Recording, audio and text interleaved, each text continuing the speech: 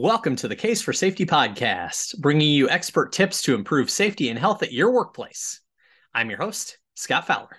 Hello, everyone, and happy Halloween. To mark the occasion, we're going to do something a little different on today's episode to talk about common hazards you might find during Halloween activities, as well as in the workplace, and how to address those hazards. Joining me to do that is my good friend, Lauren Bauerschmidt. Lauren is a certified safety professional and manager of standards development at ASSP. Lauren, welcome back to the show. Happy Halloween. Happy Halloween. Thanks for having me back. Great to be talking to you. So we're talking about hazards, that exist in both Halloween activities and in the workplace. And one of the first ones I thought of was ladder safety. I don't know about you, but I see a lot of Halloween displays on houses in my neighborhood, things in people's yards and on their roofs. And of course, ladders are used in many workplaces for different tasks. So, whether it's using a ladder at home to set up Halloween decorations or using one in the workplace, what are the most important things for people to remember? Yeah, pretty much as soon as your feet are off the ground, obviously there's, official numbers depending on if you're in construction or not, your risk of injury increases. So you really have to make sure that that ladder is positioned properly. You don't want it to slip and fall. You need to make sure that if it's a portable ladder, it's extending beyond that roof location. OSHA's top ladder violations are lack of worker training, improper use of a top step ladder, which if you've been on a step ladder, Scott, and it's really tempting, you're just so close. If you just take one more step, that top step is not a place you should be standing. And then the last one is that portable ladder, again, extending 3 feet above the landing. So ladders are used a lot in the workplace. You need to access different things. And as you said, putting up all those holiday decorations. So in either case, making sure that you have your ladder set up properly. You've got feet and hands on that ladder as you're going up and down, and taking your time getting on and off will definitely be helpful for you. Right. And it's important for people to remember a large number of fall injuries take place from ladders. So you may feel like I'm not that far off the ground. If you were to experience a fall, it can still lead to a very serious injury, if not worse. Yeah, I tripped recently in my front yard, and I was surprised at how quickly I hit the ground. It doesn't take much, and I didn't even fall off something. It can happen really fast, is my point. So just taking your time, slow down, and make sure you're doing everything properly will definitely help.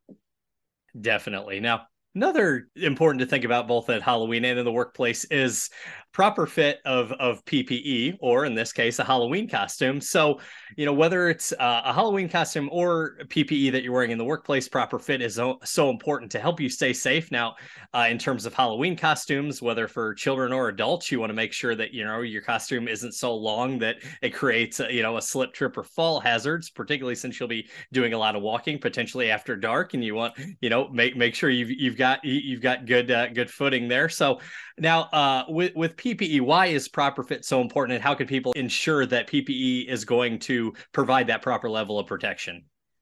Yeah, absolutely. I mean, improper fit can cause a lot of issues. One could be like if you're wearing a vest and it's too big, it could easily get caught in machinery and pulls you in. If it's too big, it's loose as you're working around equipment. Sometimes if PPE doesn't fit, I'm a little less likely to wear it in the first place. I was thinking about safety glasses also. Our sight is so important. And if these glasses don't fit right, they feel funny, they're too tight on my head. Again, you're not going to wear them. You're not going to be as protected as you should be. So really proper fit fits all things, whether it's clothing, hard hats. Again, if you've got a situation where you could be struck by something above you, or you're in the construction field and you've got your helmet that's got the strap under your chin, it needs to fit. Otherwise, you might as well not even wear it. We've been talking a lot, Scott, about the construction industry and those chin straps. We've been talking about how if you fall, your typical hard hat is going to fall off your head and you have no protection. So again, proper fit is really important in all of those aspects to keep you hopefully as free from injury as possible. Sure. And as I noted with the with Halloween costumes, if you have, something that's too long, it can create that slip, trip, and fall hazard. And I'm sure with PPE also, if you have something that is too loose, if you're right, you may be creating additional hazards if it's not, the proper fit that you need. Yeah, absolutely. I mean, I'm not wearing some sort of long cape like I might on Halloween, where I might trip running from house to house getting that candy. But absolutely, you don't want to have anything that's going to cause you to trip or fall, or again, get caught in any sort of moving equipment. So all of that is important. One of the big things I think about, people think of Halloween, they think of trick or treating, and visibility is a big part of that. You've got, groups of people, people walking around at night from house to house. And as you're doing that, you want to make sure that others can see you, whether, pedestrians or, vehicles that might be traveling through the area. So for trick-or-treaters, for example, you could carry a flashlight or add reflective tape to your costume so that you're visible to others, as I know, particularly to drivers on the road if you're crossing the street to do your trick-or-treating. So now when it comes to visibility in the workplace, whether it's somebody working on a roadway work zone, on a highway construction project, for example, what are the most important things to keep in mind to make sure those folks are visible on the job site to those around them? Well, my Halloween costume, if you will, today, Scott, is this lovely high vis shirt. I don't have to stare at it, you have to, and it's very bright. But that's the whole idea, right? There's standards actually for how bright this needs to be so that I can be seen in the workplace, as you say, whether it's on a construction site, a highway construction site. You need to be seen so that you aren't hurt. We know that one of OSHA's top injuries are struck by moving objects and struck against stationary objects. So if you're on the construction site and the operator who's moving a big backhoe, moving some big, large equipment doesn't see you for a wide variety of reasons, you could be seriously injured. So having the high vis, making sure you've got line of sight so that operator can see you, knows where you're going and what you're doing.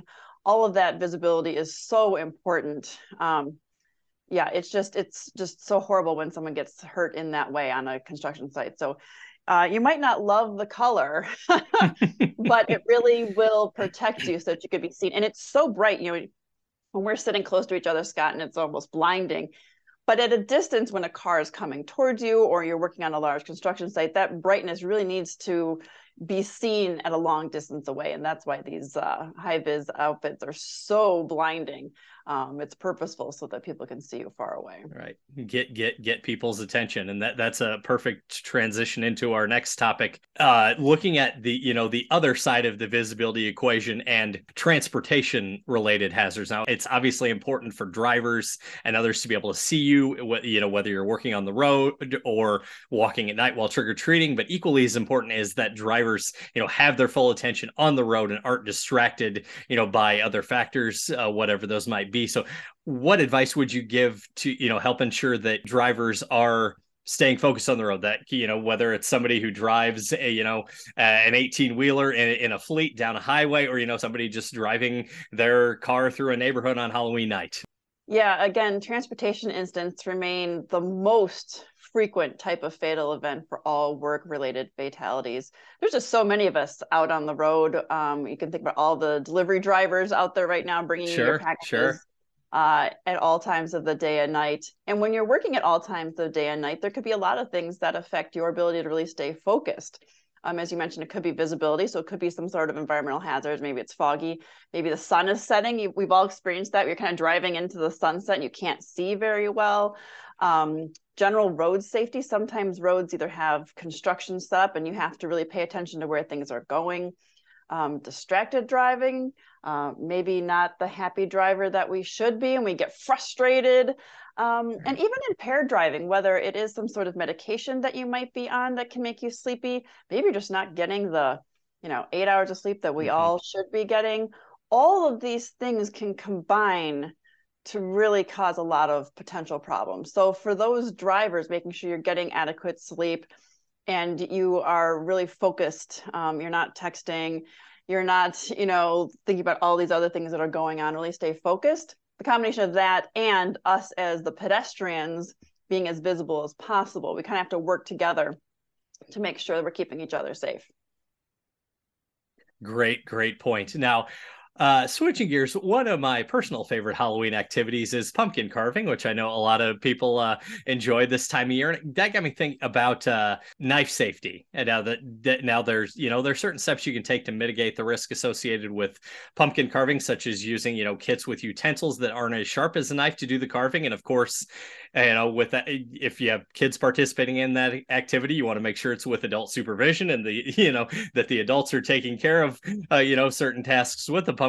So when it comes to working with knives or other sharp objects in the workplace, what are the most important things to keep in mind there?